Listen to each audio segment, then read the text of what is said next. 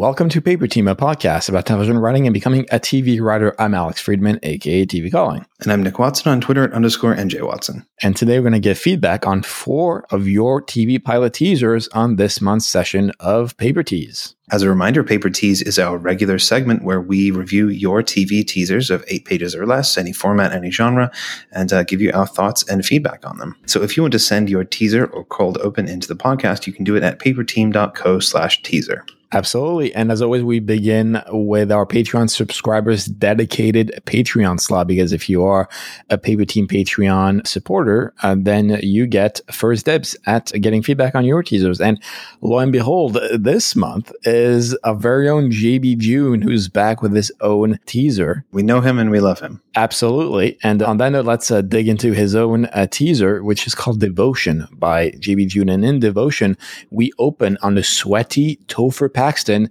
helping set up an on-camera TV interview with the show's grip. His father, Joel Paxton, the pastor of a megachurch, arrives ready for that remote interview with Rachel Maddow. His family, including wife Beth, daughter Sarah, and his son Topher, watch on from the wings of the stage. Maddow quickly begins to interrogate Joel about his legal donations to a presidential campaign, which he vehemently denies. But when she reveals that his son is a whistleblower, Joel stops the interview and collapses on the floor with a heart attack.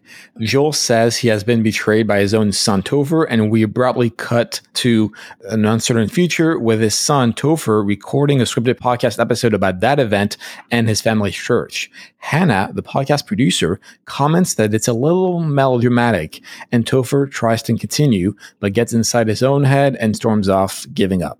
What did you think of Devotion? I mean, this is definitely an interesting idea, especially from the perspective of this kind of son caught up in this megachurch organization, and megachurches are inherently like a fascinating kind of topic to cover as well. So my main thoughts here are firstly that I wasn't entirely sure on the tone necessarily. I think there were points where it was quite comedic and jokey, and then there were other points where it was quite melodramatic and even dark at some points. There's a joke that's made about like child pornography, and that's really quite intense. You're really kind of painting yourself into a HBO Adult Swim kind of space there. So I was a little unsure on the tone, and I just think that conceptually, I feel like there have been a few of this kind of thing done recently. There was the Righteous Gemstones on HBO, and I've just kind of read a couple of scripts and pitches of this. So I think, you need to be careful about the way in which you approach it to make it original and interesting. Yeah, I had similar thoughts. I agree with you in terms of the tone. I was not quite sure whether it was a comedy, like a full-on comedy or drama, or if it was that HBO space you mentioned, the Gemstones, which I feel like it would fall kind of in that line. I do like the idea of this kid retelling in sort of as an unreliable narrator this traumatic event with his family and dealing with that. I think there's a lot there. I sort of had 2 thoughts about the execution. One is I felt like there were no clear through line perspective, especially if this is a show, at least the teaser is about Topher retelling this experience in a podcast. I really wanted the whole teaser to really hone in on his perspective. And we actually do start the teaser, in my mind, a really good place with Topher sweating, and we sort of have things quite literally through his perspective for a moment. But then it kind of changes when the dad enters the picture, and then it sort of veers into this third person perspective that doesn't really give us an idea of this is actually Topher's story, watching his dad and everything unraveling around him. So I really wanted more of the Topher perspective there. The second thing is, and again, this might tie into what exactly is the tone and what exactly kind of show is it. Is it 1 hour, half hour? Because I really feel like you could easily collapse the first maybe 4 or 5 pages into one without really losing most of the point of the teaser. In fact, you could start off with Joel Paxton in the interview, and we see that whole thing through Topher's perspective, because I really feel there's a lot of production talk, especially with the gaffer and like the different sort of really TV intricacies of the actual interview, that I don't feel really added anything to the story or even the jokes or the humor to warrant so much time being spent on that. Yeah, I certainly don't think you need a full 8 pages for a teaser, especially if this is a half-hour comedy. That's a lot of real estate to be giving up, and you want to make it condensed as impactful as possible. So I definitely agree there. Another thing that I think this teaser is doing that we often see with teasers is the whole gag of like making you think that it's one thing and then, surprise, it's actually another thing. And sometimes that can work really well, and sometimes it can distract from the read. And I think that in this circumstance, for me at least, it did kind of distract from the read a little bit, because as I was reading that scene where the father's collapsing with a heart attack, back, I was kind of thinking this is kind of melodramatic. This is almost not great writing in this moment.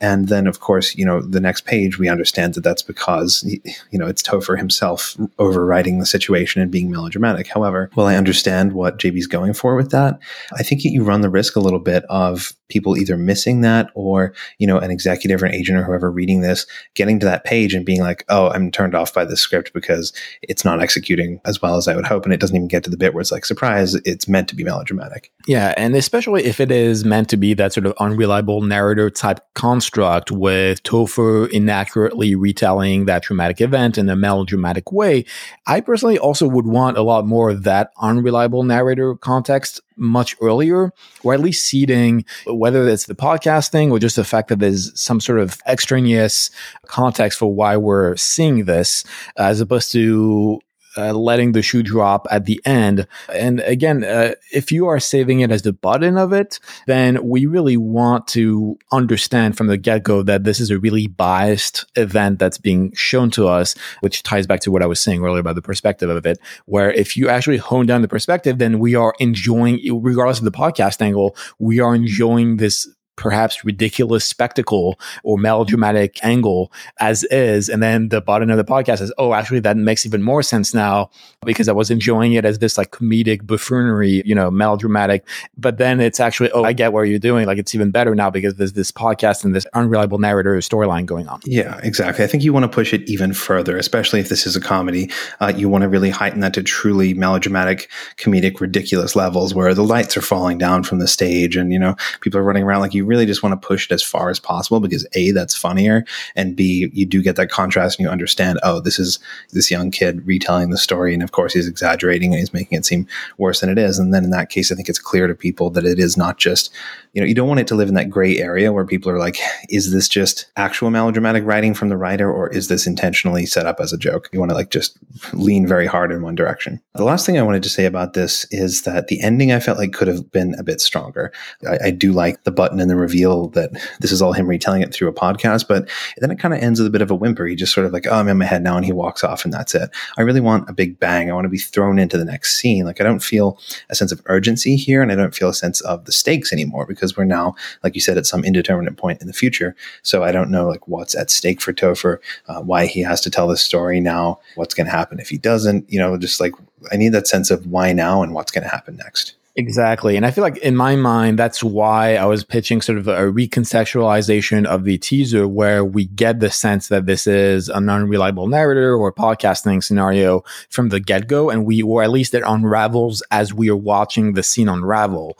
And then that way the button is sort of like the duality of his dad collapsing and dying, but also sort of the reveal that, oh, this is actually what it's all for, as opposed to sort of the podcast reveal as a reveal and that being the out. Because like you said, I feel like dramatically speaking, emotionally speaking, even though it was melodramatic, you can't really top the death of a father.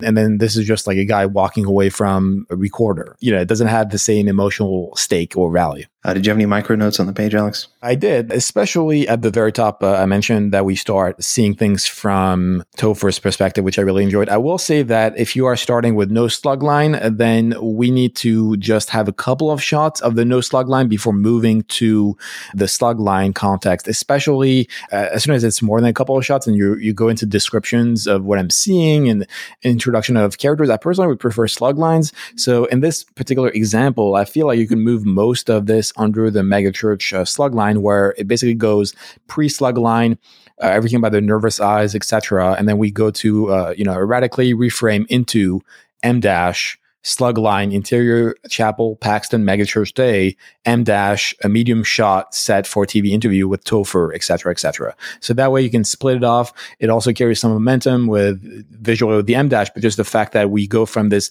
very biased, very discrete shots of his eyes and blurry stuff to, oh, this is where physically this is all happening, and also from the perspective of Topher.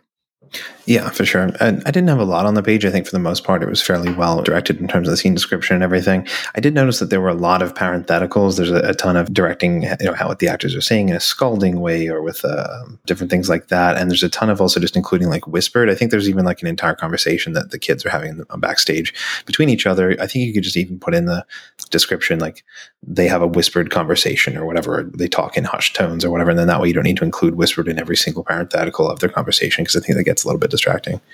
All right. And on that note, what makes us want to read on versus not? I mean, I think it's what we touched on before. I think that like overall, this is an interesting concept and it's a world that, can be explored in a fascinating way. It's a matter of finding your original avenue into that. And I think that, like you said, if you focus on the POV of Topher and getting into that, that is an interesting way, because this is this iconoclast from this family who helped to bring it down. That's fascinating to me.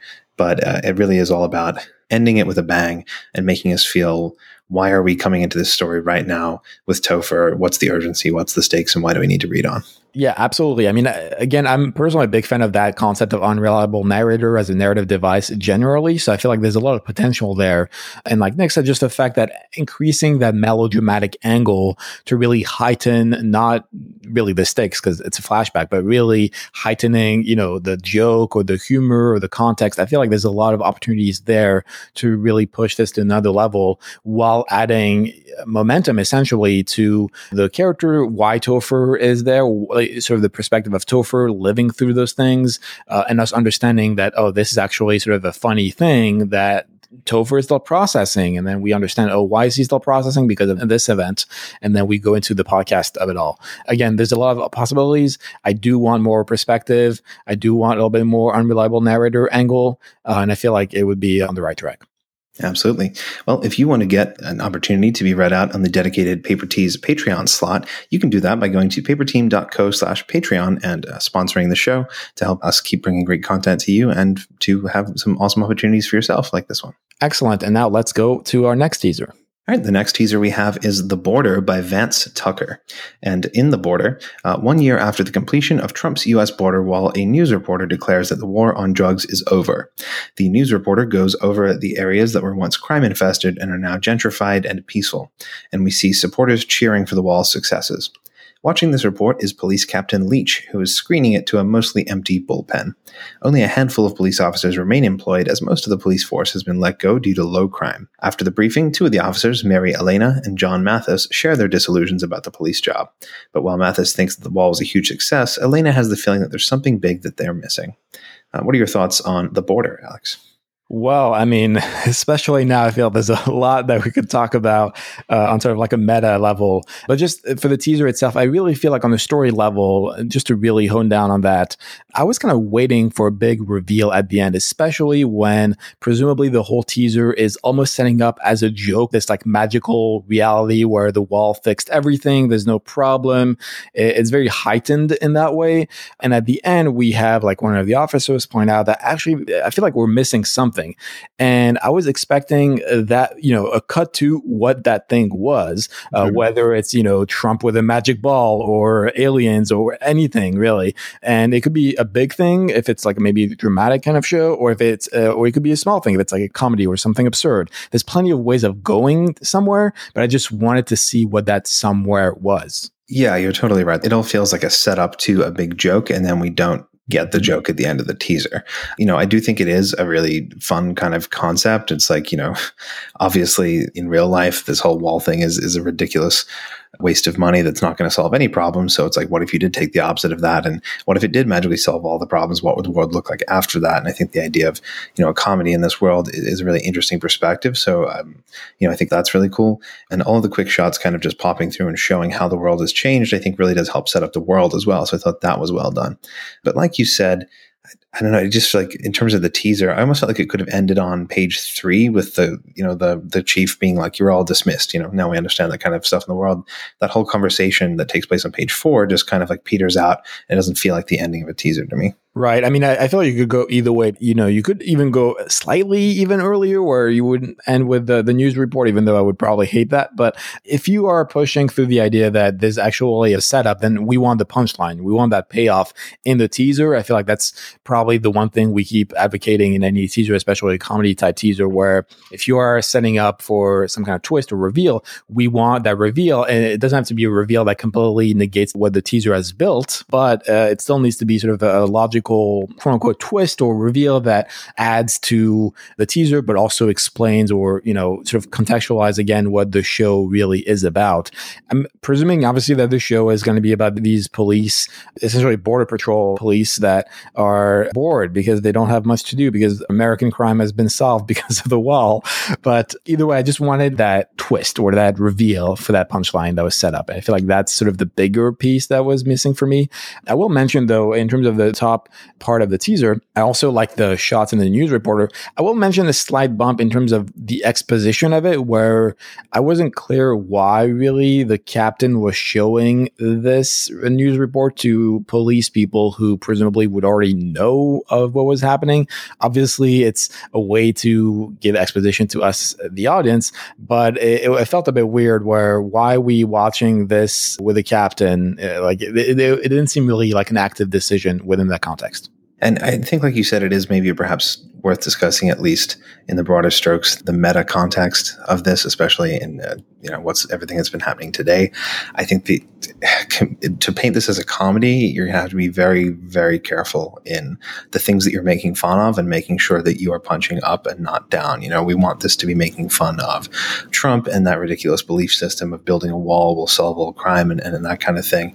And we don't want it to be making fun or making light of immigrants or people from lower socioeconomic areas or, people who are oppressed, especially today, but always. I think that you really, really just need to tread that delicately and make sure you know where your comedy is coming from and that you are helping add to the cultural conversation in terms of satire rather than jumping on easy targets that could genuinely hurt people. Absolutely. And even on the cop side, obviously there's been a lot of conversation and it's still happening. I'm sure we're going to do an episode at some point on that. Just a conversation of cops and law enforcement officers as a perspective, as leads, as sort of the narrative drive for solving crimes and what does that say about us as a society and all those issues. Now, obviously this isn't CSI or whatever. This is clearly a comedy meant as a surreal kind of comedy, I would assume.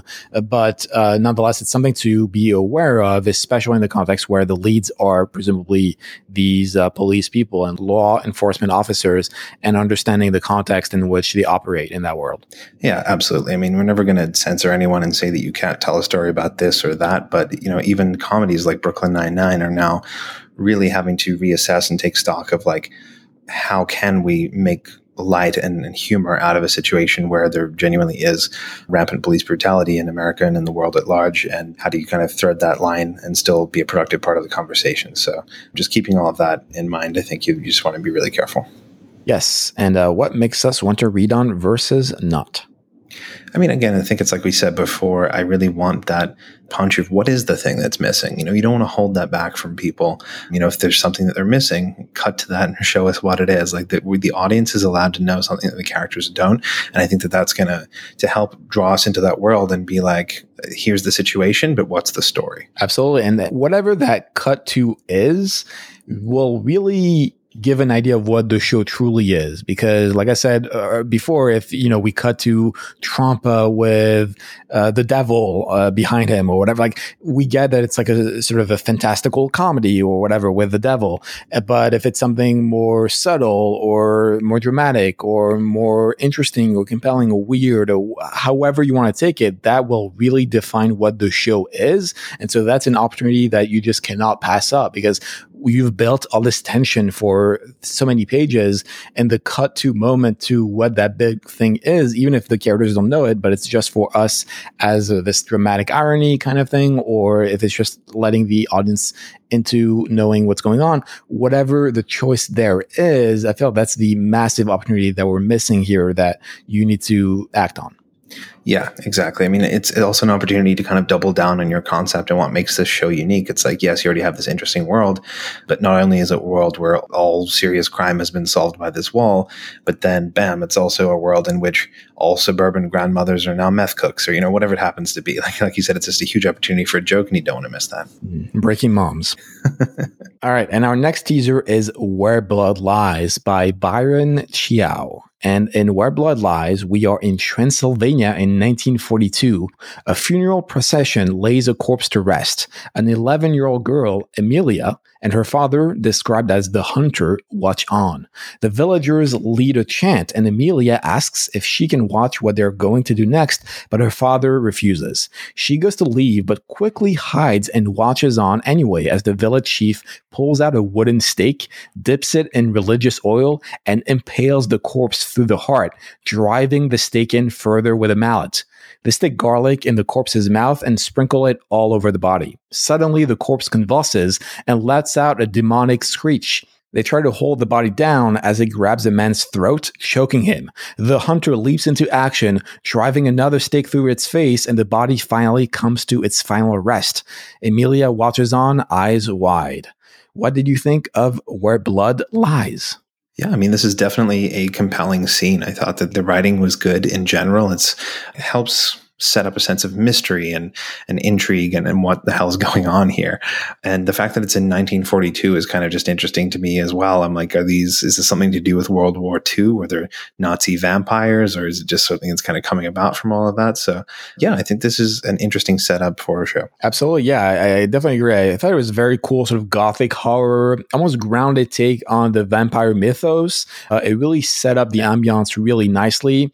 Just to your point, it is a really cool sequence, but in my mind, it didn't really give enough sense as to what the story is. Presumably, Emilia is our lead, but it's another case where I wasn't sure is the show going to be her as like an adult, and this was kind of her backstory or first exposure to the supernatural, or is the show actually taking place in 1942 with her as an 11-year-old girl in this world, in which case I don't even have enough information to really know what the show is going to be about, or at least on the story level. So overall, I thought it was really well written and it was very compelling and very evocative. But on the story level, I'm just like missing what really the show is. So that was kind of my biggest like question mark. Yeah, absolutely. I had that same note. And I think that we've seen a lot of teasers that do this same thing. You know, they have an interesting, compelling, self-contained scene, but by the end of it, it doesn't really contain some sort of thread to an ongoing story or a sense of momentum that pushes us into the rest of the script and makes us say, I need to read on and see what happens next. I agree in terms of the point of view. I'm not really sure yet whose story this is. It seems to suggest it's a little girl, Emilia, but like you said, are we going to jump ahead in time to when she's older, or are we following her father, the hunter, and she's sort of one of the characters in the ensemble? So all of that is still kind of up in the air, and I think there could be a little bit more in this teaser that suggests what the show is and not just what the scene is. It also feels like this is the first scene of something, or the first sequence of something that's going to lead to what the show really is about on a story level, because if it's her learning not just awareness of the world, but specific skills or a specific reason for why she's doing a certain thing, that's a good backstory and a good sort of exposition, but it also doesn't really inform what the plot is moving forward, which is kind of the thing that we're missing here. I think people should be aware that you don't have to just keep your teaser, your cold open to one scene. It can be another scene that comes right after this that then informs us of that context. You know, we cut to her when she's 20 years old and now she's a vampire hunter and she's training. And then the big reveal at the end is that she has to take down her father who's been turned into a vampire now, or whatever that happens to be. You know, that then suddenly gives us a sense of the show as well as having that really interesting world and that kind of compelling scene.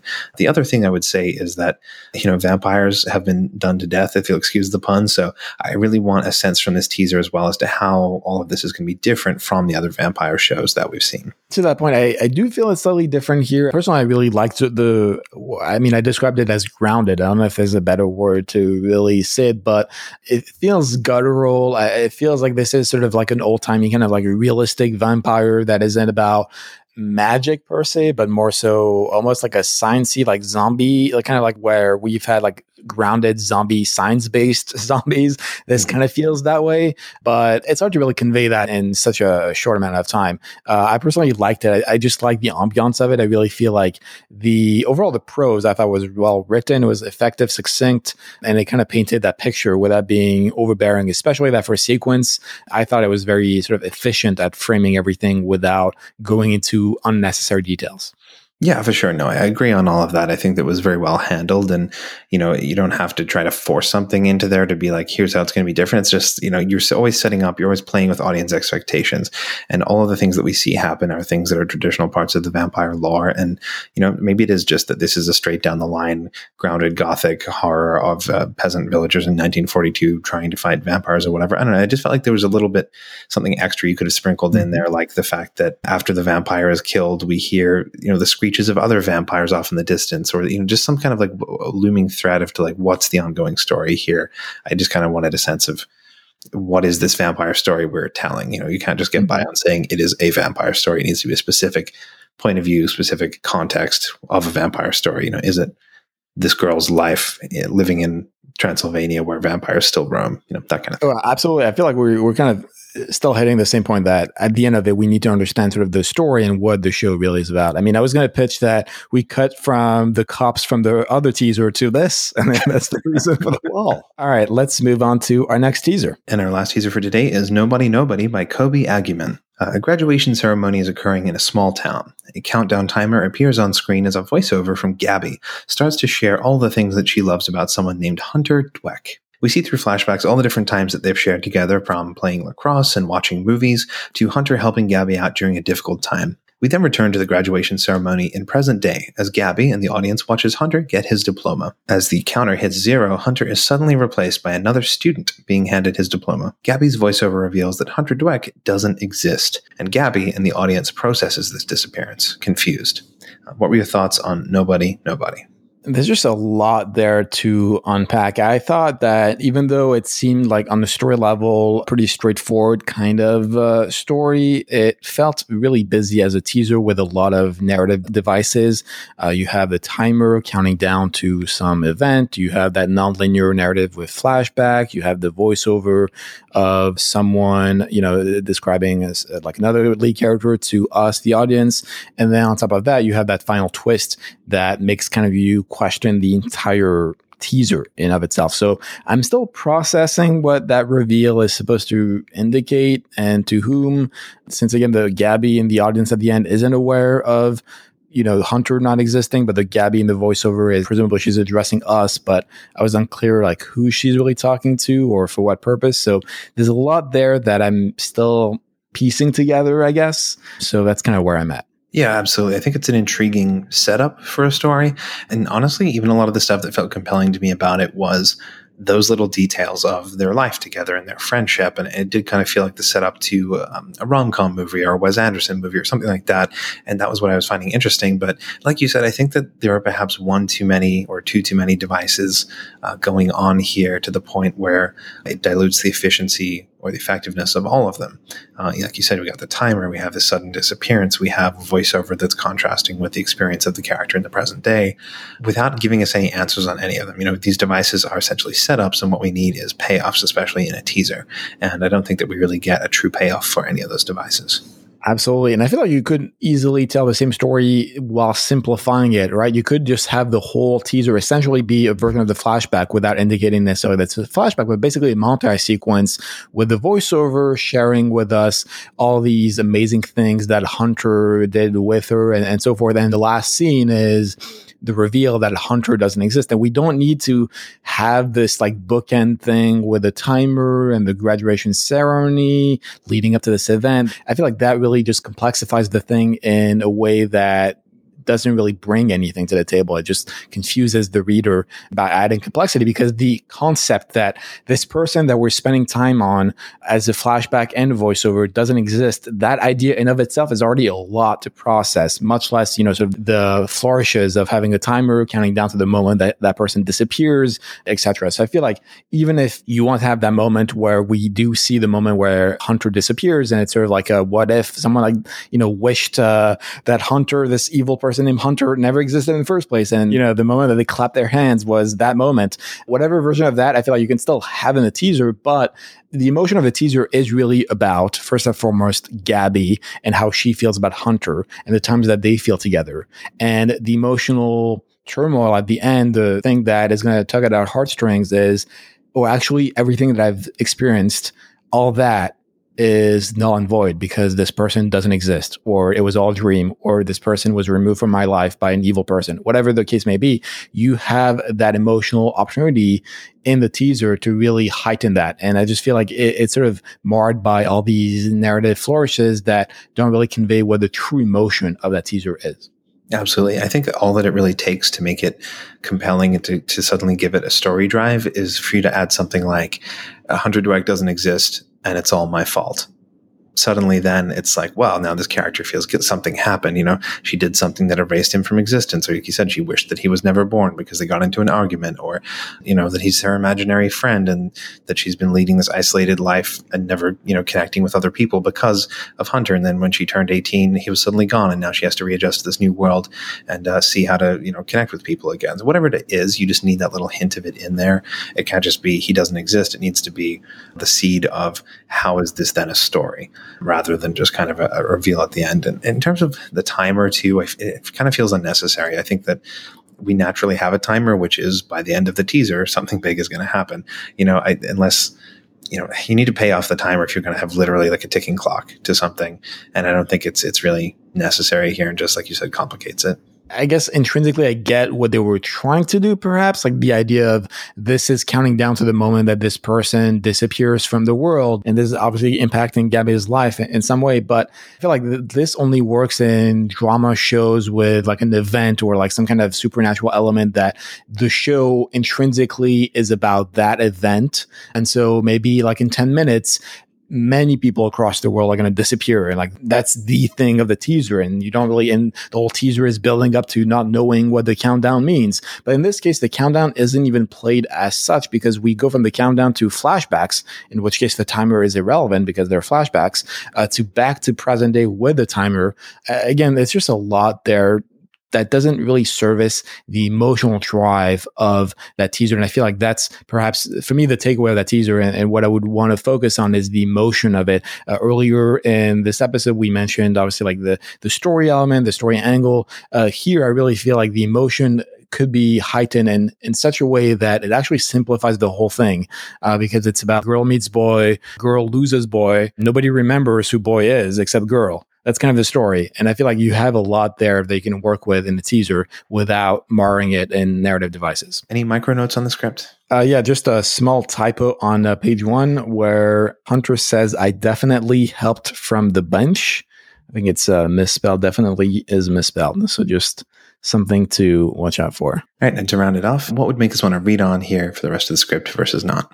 It's a lot of what we covered here, but just to summarize really briefly, I feel like part of it is bringing up the emotion of Gabby losing Hunter in a way that it simplifies the whole teaser without having to rely on a lot of these narrative devices. If you stick with maybe a flashback and a voiceover as is, you already have plenty to work with to really help the audience understand this is the emotion that you're trying to convey. And also, to next point, the story of it at the very end, especially clarifying that final line about why Hunter has disappeared, would really help at least me understand what the show really is about. Yeah, that's it. I think for me, the big thing is the story hook as it pertains to what hooks us into the story. It's the difference between do aliens exist and do aliens exist in my attic?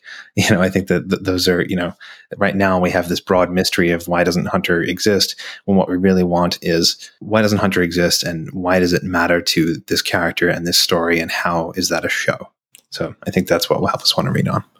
Absolutely. And on that note, if you want to submit your own TV pilot teasers of 8 pages or less, you can always do so at paperteam.co/teaser. That's TEASER to get feedback potentially on air in our upcoming episodes. Just a reminder, too, we are planning on choosing a new mentee from amongst the Paper Tea submissions a little bit further down the road. We'll be announcing more about that in the upcoming episodes. But if you want to be considered for that, then you'll need to get your Paper Teas in. So please send your stuff our way. And before we go, don't forget that we are on Patreon. So if you enjoyed this episode, please consider supporting Paper Team via our Patreon page at paperteam.co/Patreon. That's PATREON. You'll get access to our Paper Patron podcast, our cheat sheets. There's a dedicated Paper Teas slot just for our Patreon supporters. So get on this at paperteam.co/Patreon, and we'll keep producing a great show for you every week. So thanks to our listeners for taking the time to tune in. You can get all the show notes and specifically the teasers for this episode at paperteam.co/1 As always, I'm on Twitter at TV Calling. I'm at _NJ Watson. If you have any thoughts, feedback, ideas for future episodes, you can always send them to ask@paperteam.co. And what are we doing next week? Next week, we are going to be sitting down with the chairs of the WGAW Committee of Black Writers. That's Michelle O'Moore, Hilliard Guess, and Bianca Sams, to talk about the experience of being a Black writer in Hollywood and the systemic injustice and racism that they face. Excellent. Well, it's going to be a very compelling episode, so tune in next week for that. All right, see you then.